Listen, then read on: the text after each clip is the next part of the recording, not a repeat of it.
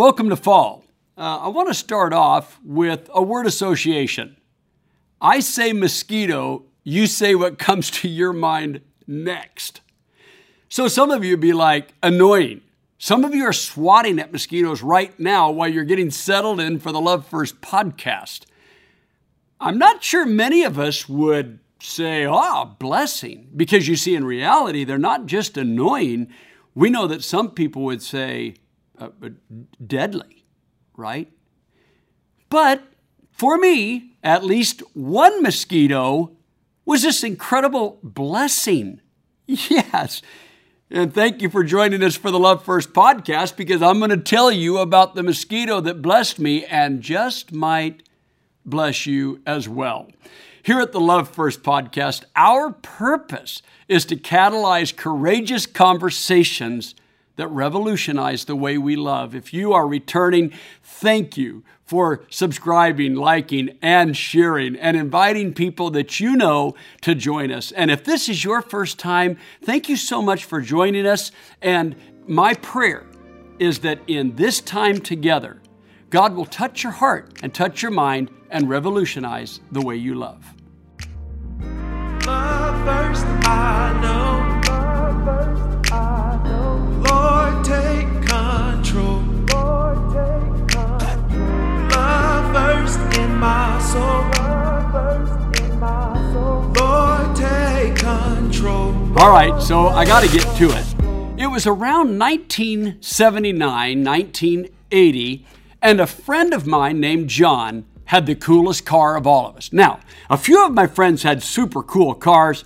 His was the coolest of all. It was a classic Camaro Z28, had the big engine, the best transmission, the coolest wheels, the coolest tires, the coolest sound. And then one day, it actually showed up at my house on the back of a wrecker. Yes, the car was wrecked. And I bought it because I wanted that engine to go in my car. You say, well, what happened? Well, my friend was driving and there was a mosquito buzzing around in his car early in the morning. That mosquito finally landed on the windshield and he reached up to swat it. And when he did, he didn't realize the people in front of him had all stopped. And he slammed into the back of the car in front of him. I loved that car and I loved that engine. I'm really glad I ended up with the engine. I'm sorry for my buddy John. But you know, that mosquito did play a role in me ending up with that engine. I think to myself, what is it about annoying things in life that make us want to swat them away? That make us want to somehow get rid of them. People say, a mosquito is such a small annoyance. Well, it might be unless you're stuck in a tent with it. You see, the impact of something, how much it annoys us, how much it frustrates us, how much distress and stress it puts on our life, isn't always measured by how big it appears in some settings or how big it appears to other people. And I promise you, some of the things that are filling our headlines right now, they seem more like nuclear bombs than mosquitoes. As of the recording of this episode of the Love First podcast, think about the things that are on our minds. Think about Louisville and what's happening surrounding the death of Breonna Taylor. Think about the Supreme Court opening. We're 40 days from the upcoming presidential election. We're in the middle of the COVID pandemic. We're in the ongoing battle about climate change. We're facing questions ongoing of how will we deal with race, gender, sexism, justice, equity. We've got tariffs, the economy. We have the isolation of this pandemic, mental stress, family distress. And all of these things feel like that there's a clock ticking. 40 days to the election. We wonder, when are we going to hear the news that there's a vaccine available?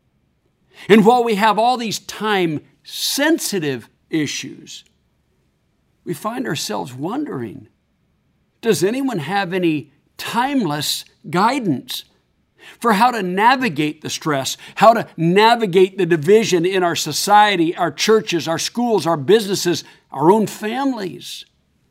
How to navigate conversations that seem to go from 0 to 100, from no stress to complete nuclear fallout.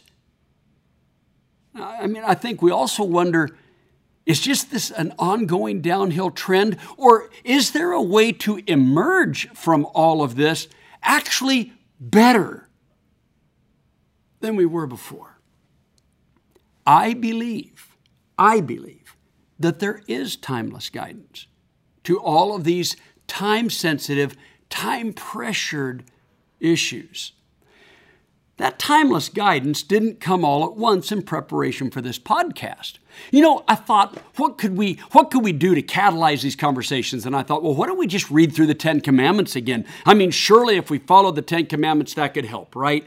I also thought, well, man, what about Jesus's Beatitudes? I never, ever tire of going through the conviction, the comfort, the challenge of Matthew chapter 5, 6, and 7, or Luke chapter 6, where Jesus drops knowledge on us of some of his most profound theological and practical teaching. But I also thought, what would it be like if we could find somewhere in biblical writing where a group of people were facing circumstances very similar to our own, where people might be thinking, our society is so messed up. Or someone might think, how did our church get this divided? When someone's thinking, how is it that people that used to be my friends now feel like my enemies, that even families are separated? And here's what I did. I thought, I need to go back and read a chapter in the Apostle Paul's letter to the Christians in Rome. Now, when we open our Bibles, we call this Romans chapter 14. So if you're able to do that right now, why don't you go ahead and open your Bible app, or if you have, like I have here, your Bible in book form, open it to find Romans chapter 14. And while you're doing that, let's get a little context here, right? So the letter to the Romans appears like it was written around AD 57, somewhere in the later mid part of the 50s of the first century. The Apostle Paul is a missionary who started out persecuting the church, but then ends up through an encounter with Christ. Then his whole life is changed, where he begins to see through the imagination lens of God and Christ for what God wants for the world. Where at one point the Apostle Paul kind of had a segmented, fragmented world where certain people were highlighted, they were the most important, they were the ones that were right about everything, and that some people were so wrong that they were just an annoyance at best, deadly at worst. And the Apostle Paul was willing to meet force with force. He thought if they're a deadly force of deception in that first century world, he was willing to actually participate in taking their physical lives. Yes, Paul was willing to kill Christians to shut them up. But then Paul has this encounter with Christ, and he begins to reimagine the world. And it wasn't that he let go of everything he knew up to that point, because actually this new life in Christ was rooted in the life that he knew. He just didn't see the connection. He didn't understand that Christ was the fulfillment of this. And so when Paul begins to show that the life that he had been brought up in faith in Yahweh, the God of the Jews, the Torah, the Psalms, the Proverbs, the prophets, the Bible of the Jewish people, when Paul began to realize that Jesus was actually fulfilling all of those things he had been taught, then he began to change. His life was transformed, and he started preaching that fulfillment. Well, guess what? People that used to clap for him, for telling those Christians how wrong they were and shutting them down, now would actually rise up in mobs and try to kill him the way he used to try to kill people. Quite the shift. Paul references this many times in his writings. The writer Luke references this many times in the book of Acts in our Bibles to try to help us understand that this very impactful person, this first century missionary that carried the gospel of Christ to the Mediterranean world, was once on the other side of the very issues for which people would now hunt him and try to kill him.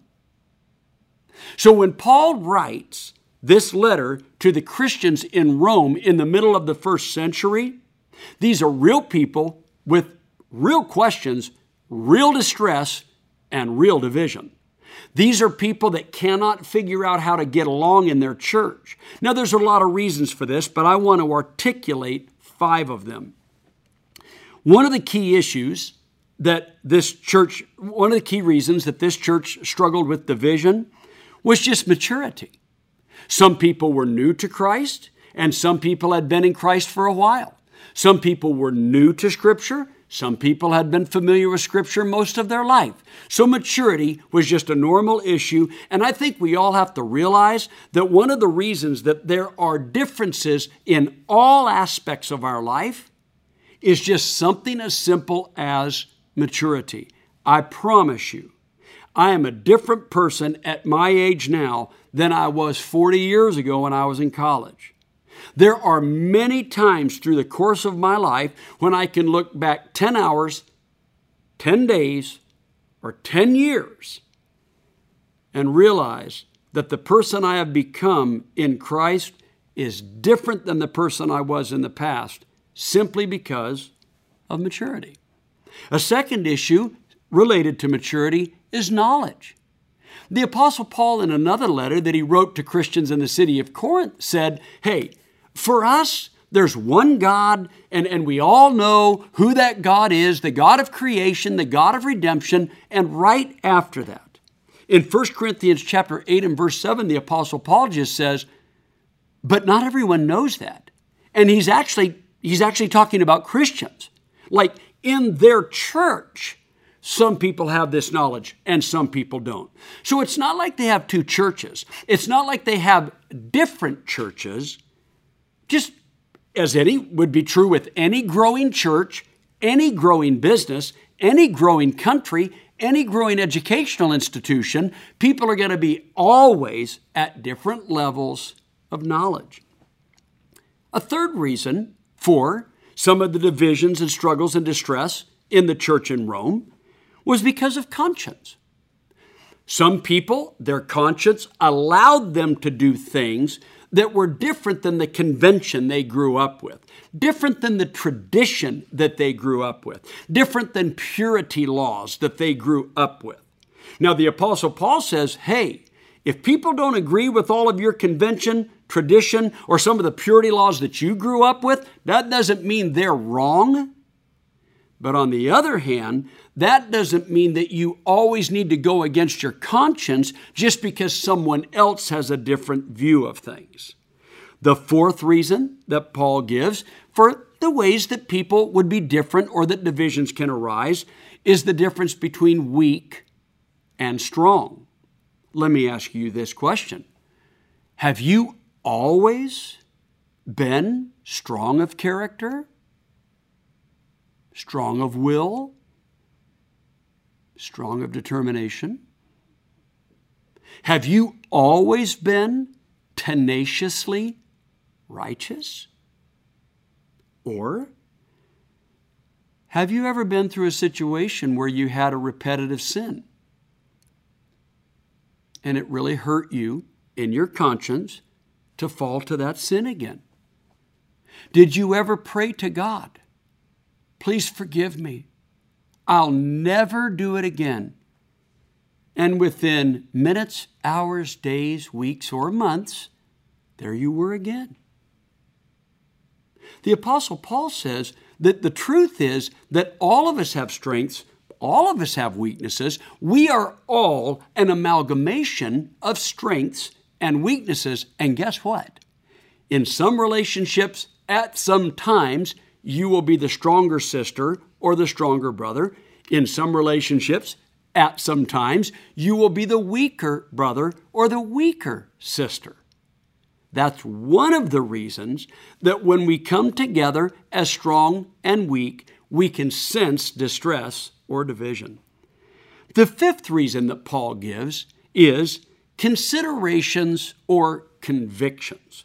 Now, he uses those two words, and basically what that means is this, that when you're trying to figure out a complicated issue, or you're working on a simpler issue, but it has complicated implications, and you're trying to work that out and understand the nuances and the different ways that it affects people, you might be like, you know what? I've tried to consider everyone in this decision. Have you said that before? Or I've tried to consider all of these possibilities, and then someone steps up and says, well, did you consider this? And you're like, I didn't. Man, I never even thought of that. Right?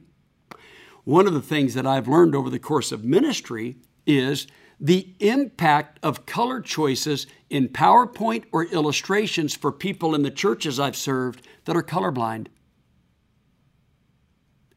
And someone comes up and says, did you know I couldn't read that? Well, no. Was the font too small? No, I'm colorblind. You used a color that my eyes don't register. Now listen carefully. I didn't consider that. So the Apostle Paul says that these considerations emerge or morph into convictions, right? So I consider a political issue. I consider a justice issue. I consider a health issue.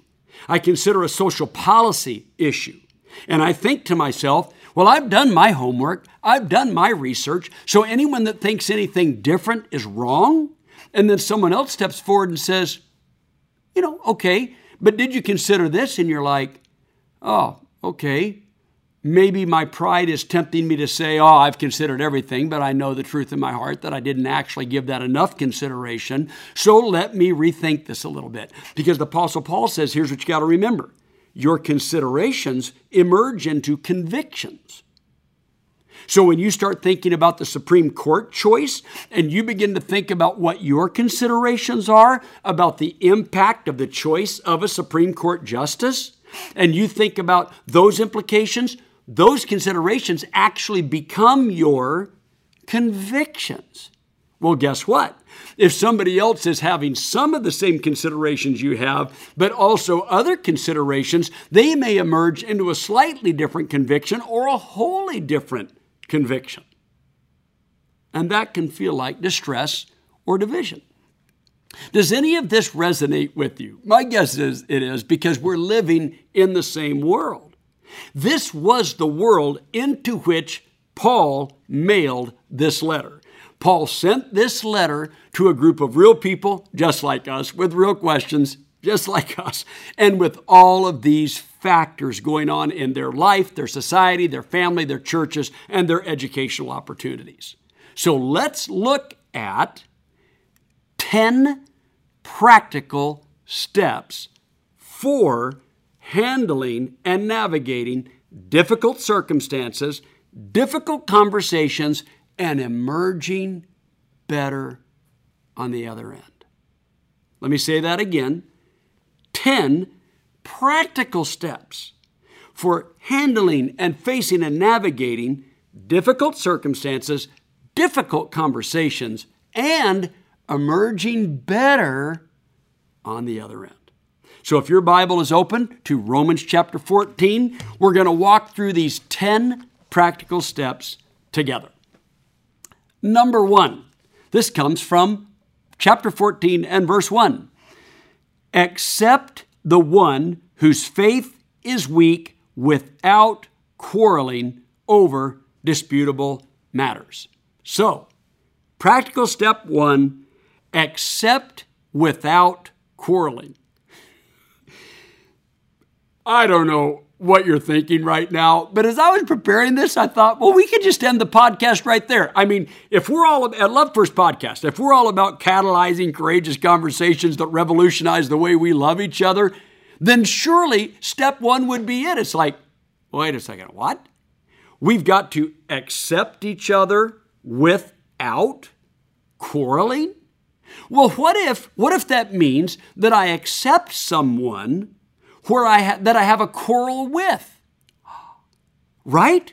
That I've got a significant difference, that their consideration or their conviction is very different than mine, so I have a dispute. I have a quarrel. The Apostle Paul doesn't say, accept everyone who agrees with you and do not accept those who disagree with you.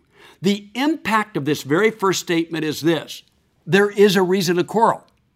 There is a disputable matter. There is something between the two of you where you see it differently. What did the Apostle Paul say? Well, accept each other without quarreling, which means what? That means that somehow I am going to see your value and I'm going to accept your human value. I am going to accept your divine value. I'm going to accept that God is at work in some way in your life and in our relationship in some way. I'm going to prioritize that truth. And even if we disagree on something, I will not disagree with you in a quarrelsome manner. And that is just the first step. All right, let's take step number 2. Step number 2, notice in verse 2. One person's faith allows them to eat anything, but another person whose faith is weak eats only vegetables. The one who eats everything must not treat with contempt the one who does not. And the one who does not eat everything must not judge the one who does, for God has accepted them. Now, step number 2 is reject contempt. Reject contempt. The Gottman Institute produced a study some years back that was identified the number one indicator that might say that a marriage is leaning toward dissolution, leaning toward divorce. The Gottman Institute said out of all of the factors, the number one factor is, do the spouses hold each other in contempt? Does a spouse hold their spouse in contempt? Number one indicator that the marriage is headed toward dissolution. The Apostle Paul says, yeah, and that's the number one indicator that a church is headed toward dissolution, or a relationship in a church is headed toward dissolution, or a country is headed toward dissolution, or an educational or a business institution is headed toward dissolution. When we choose contempt, we are not only going against Scripture, but we are going against a better future. Do you realize that we actually live in an environment of contempt? That disagreement can emerge into name-calling? What is that about? How does name-calling and degrading someone do anything to advance the culture and help us emerge better? It does nothing. That's why timeless biblical teaching says, reject contempt. Notice chapter 14 and verse 10. You then, why do you judge your brother or sister, or why do you treat them with contempt? For we will all stand before God's judgment seat. So basically what Paul says is, you realize that you're going to get called into account for holding someone else in contempt. You realize that, right? Having an attitude or a caricature of another person that they're just contemptible, that's all you see, that we're going to be held accountable for that. So step 2, reject contempt. Step 3, embrace your place in God's family. Step 3, embrace your place in God's family. Notice what it says in verse 14:4. Who are you to judge someone else's servant? To their own master a servant stands or falls, and they will stand, for the Lord is able to make them stand.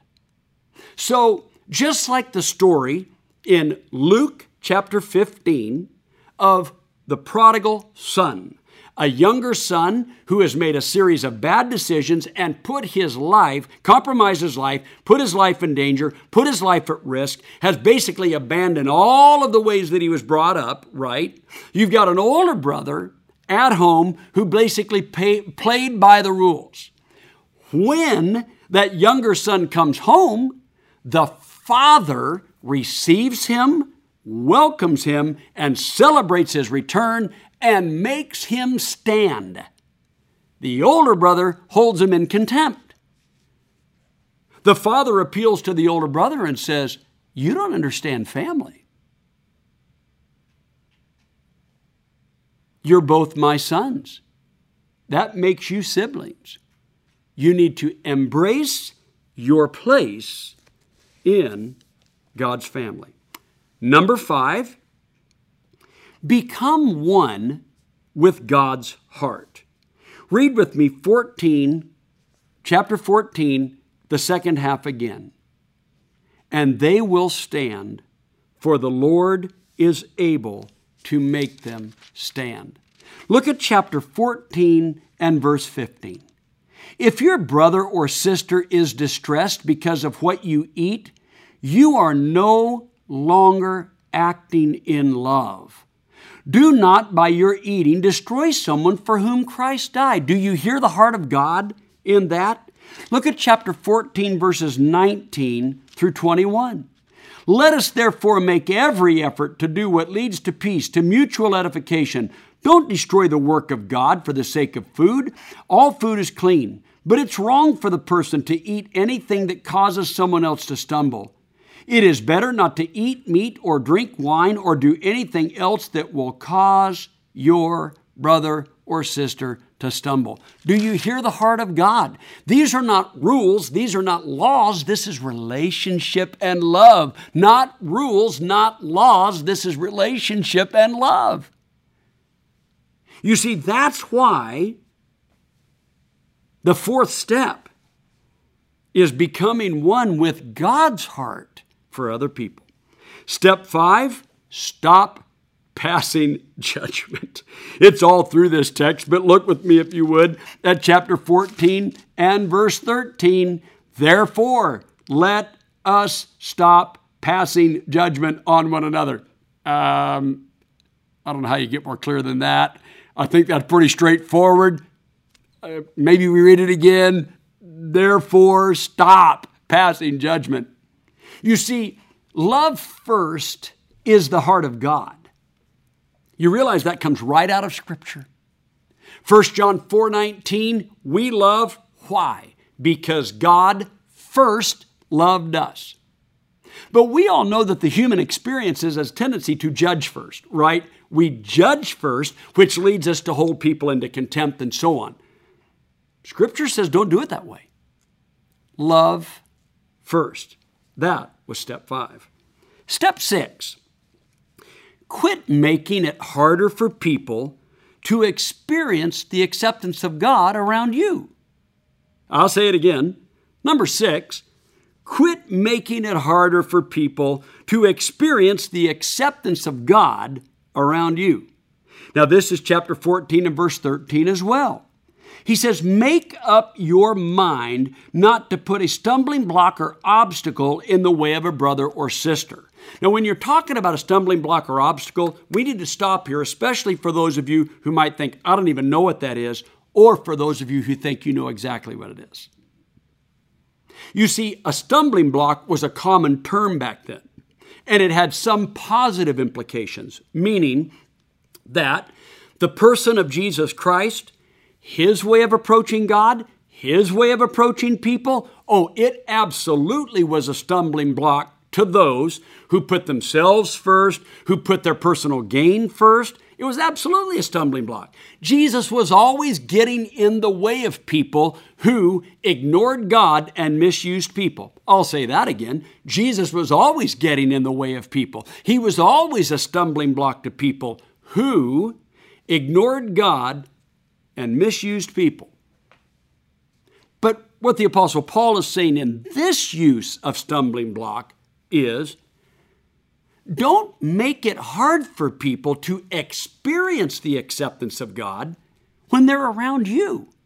You see, we are emissaries of God, missionaries of God, representatives of God. We are made in the image of God. We are recreated in the image of Christ, right? That people are supposed to be able, as the Apostle Paul says, to imitate us as we imitate Christ, right? Remember when Jesus says, you're the light of the world, right? So live your righteousness in such a way that people will see your good works, but they'll give glory to God. Paul says, listen, if God is that accepting,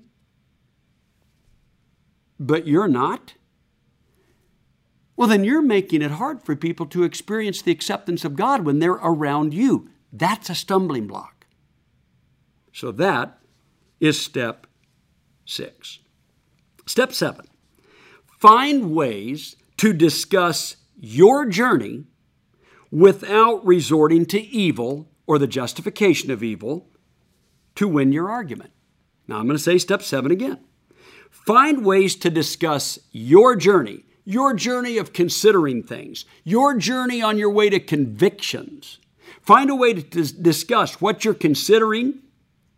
Find a way to discuss your convictions without resorting to evil or the justification of evil to win your argument. I want you to think through that for a moment. Look with me, if you would, at chapter 14 and verse 16.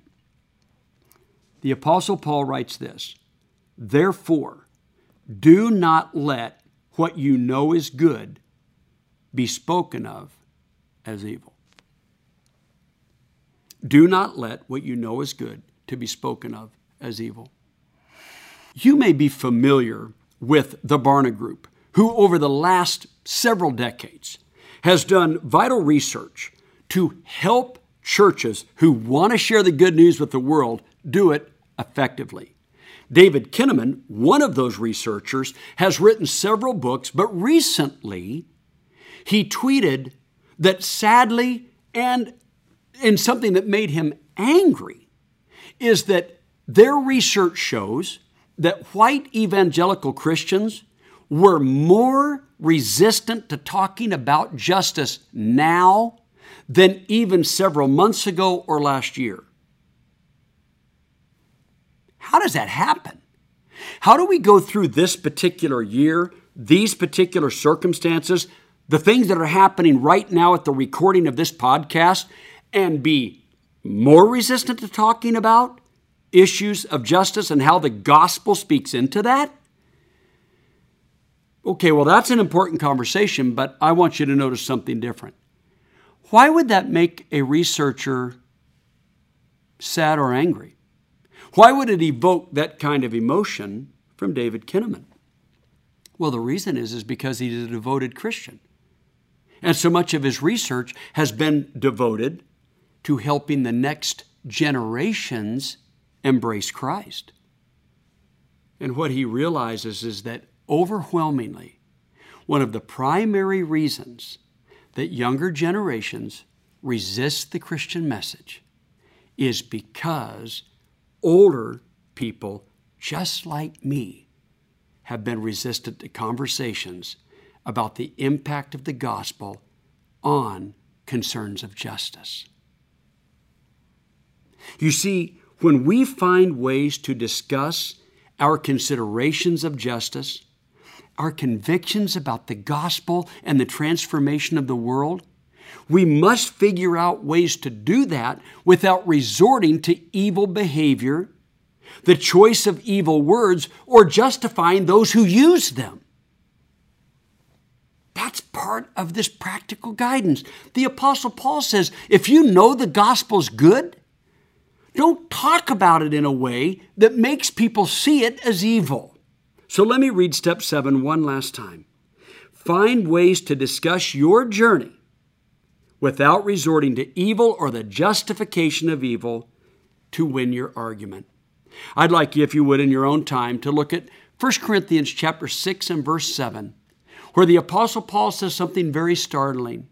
He says, if it's going to risk people even being open to hearing the gospel, it would actually be better if you would step back and experience some personal discomfort, some personal hardship, in order to present the gospel in a way that people can hear it, rather than resorting to evil in order to win an argument. Number 8, reprioritize righteousness, peace, and joy in the Holy Spirit so that we can experience the benefits of the kingdom of God. I'm going to read this in chapter 14, verses 17 and 18. For the kingdom of God is not a matter of eating and drinking, but of righteousness, peace, and joy in the Holy Spirit. Because anyone who serves Christ in this way is pleasing to God and receives human approval. So when you commit to rejecting evil, rejecting contempt, rejecting a quarreling spirit, you're living righteously, peacefully, joyfully with others, the Apostle Paul says, then God is pleased with you. And guess what? Other people are going to be more open to hearing the message of Jesus Christ through you. Number 9, put your energy to what leads to peace and mutual upbuilding. Number 9, put your energy to what leads to peace and mutual upbuilding. Look at chapter 14 and verse 19 again. Let us therefore make every effort to do what leads to peace and mutual edification. Edification, you hear in there the word edifice or building. So basically the Apostle Paul says, orient yourself in all of these conversations so that in the end, you've given every opportunity for peace to emerge and mutual upbuilding. You see, in many of our conversations, our goal might start out at least benign or even good.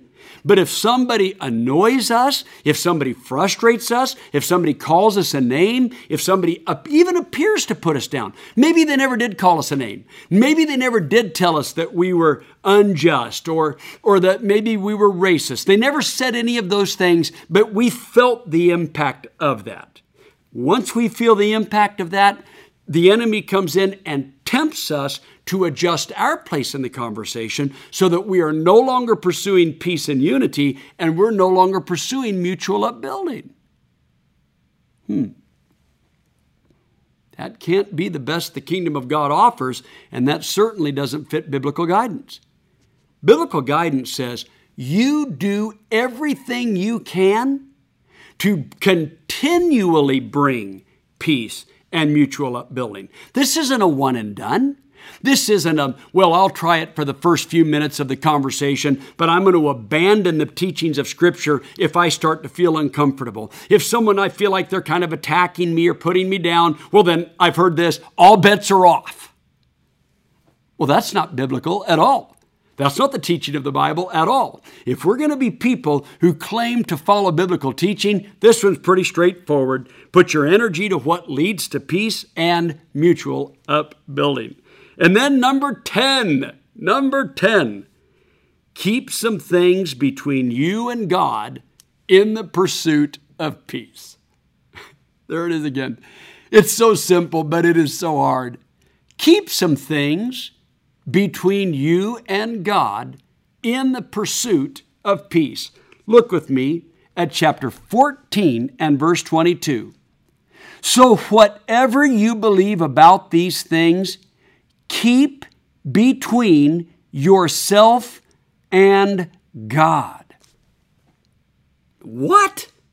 Well, wait a minute. I thought this was all about catalyzing courageous conversations that revolutionize the way we love. I thought this was about, this episode specifically, effective ways, practical steps to actually navigate these conversations, right? These difficult circumstances and emerge better on the other side.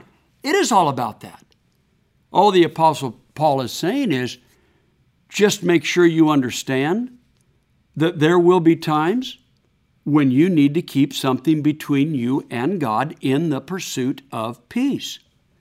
So, for instance, somebody shares something that is shocking to your system, you feel ambushed by it, you don't agree with it, You are frustrated. They said something in either a private or public forum, and you just felt like it was unfair. It didn't represent all the considerations, on and on and on. And you're thinking to yourself, the first chance I get, I'm going to set them straight. The first chance I get, I'm going to let them have it.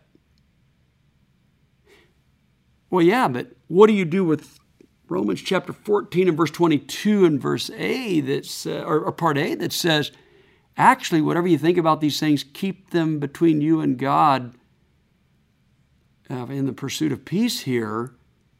And you're like, well, yeah, they should have. I know what we're thinking. They should have kept it between themselves and God. They should have done that. Well, how successful have you been at controlling someone else's behavior?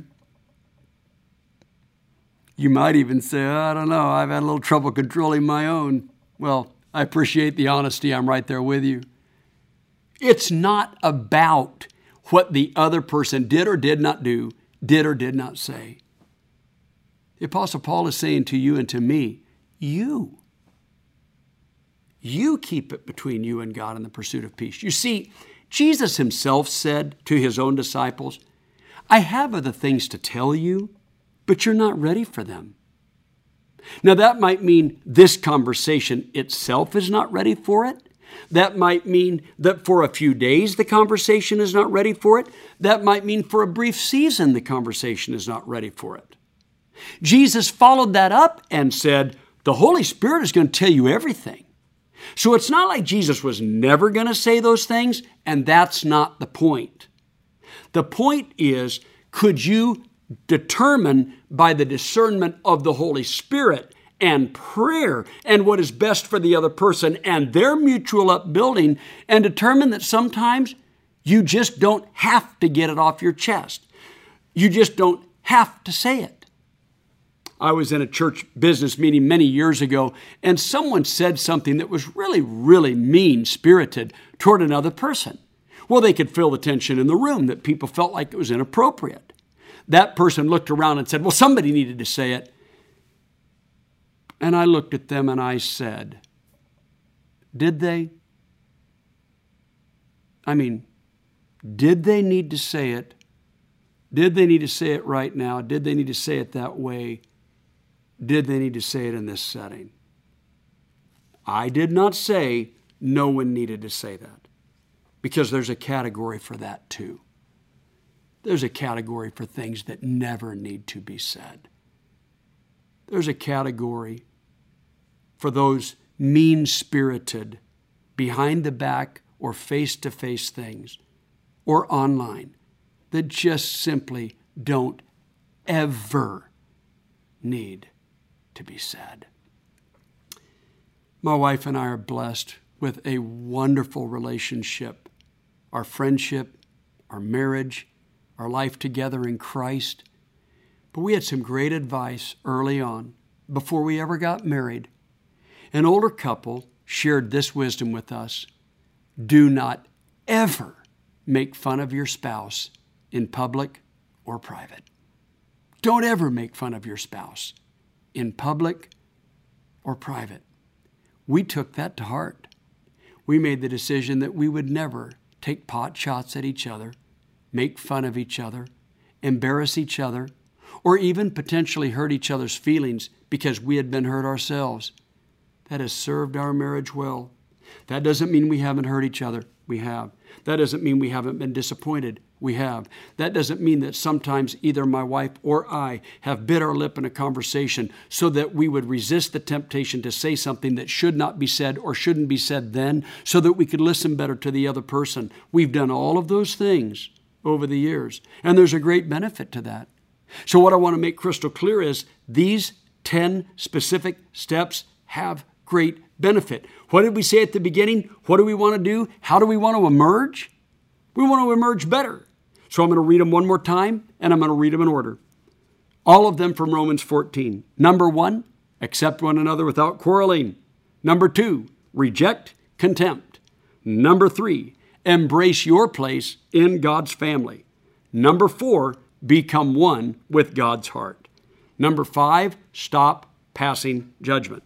Number 6, Quit making it harder for people to experience the acceptance of God around you. Number 7, find ways to discuss your journey without resorting to evil or justifying evil to win an argument. Number 8, reprioritize righteousness, peace, and joy in the Holy Spirit for the benefit of each other. Number 9, put your energy to what leads to peace and mutual upbuilding. And number 10, keep some things between you and God in the pursuit of peace. Well, I'd like to return, as we close this episode, to mosquitoes. Yeah, I did mention that I was blessed with a really great engine for my car when a mosquito distracted my good friend. What a bummer for him. Blessing for me. We remained friends all these years.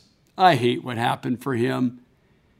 But you know, when I started thinking about it, that's the only mosquito blessing story I have. Out of all these years, I actually don't have another mosquito blessing story. I've got bummer stories. I've got being in a tent with mosquitoes in it and trying to get rid of them. I've had mosquitoes in my own car, right? I've thought about that every time I swat at one. I've helped support efforts around the world to provide mosquito netting for other people. You know, I get it. I just don't have a lot of stories about the benefit of mosquitoes. And yes, for the most part, I think they're annoying at minimum, deadly at worst. In 1944, because of the war effort in the Second World War, the U.S. Army and the U.S. Department of Agriculture together began to work on a mosquito repellent. It was known as bug juice. It was known as bug spray. We mostly know it today as off. Now, I'm not going to try to say the actual chemical name for this, but they call it DEET, D-E-E-T. This was started in 1944. The patent was issued in 1946. It didn't come to the general public until 1957. Researchers estimate that 78 million Americans put on bug spray off every year, 200 million people around the world. It turns out mosquitoes don't like the smell of it, and it keeps them away. Some people have said, well, man, isn't it harmful to people, harmful to the environment? The New England Journal of Medicine, after an exhaustive study in 2002, said that this is actually the most studied synthetic compound in history with over 8 billion applications. And as these go, it is the safest or among the safest ever. But a 1996 study says that it actually gives neurological damage to cockroaches.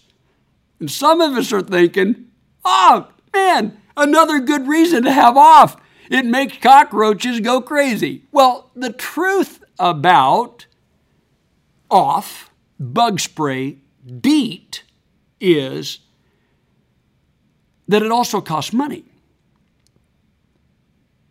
And that turns out that the people in the world who actually need it the most, the geographical locations where it's not just an annoyance, but mosquitoes carry deadly disease, are the people that are the least likely to be able to get it.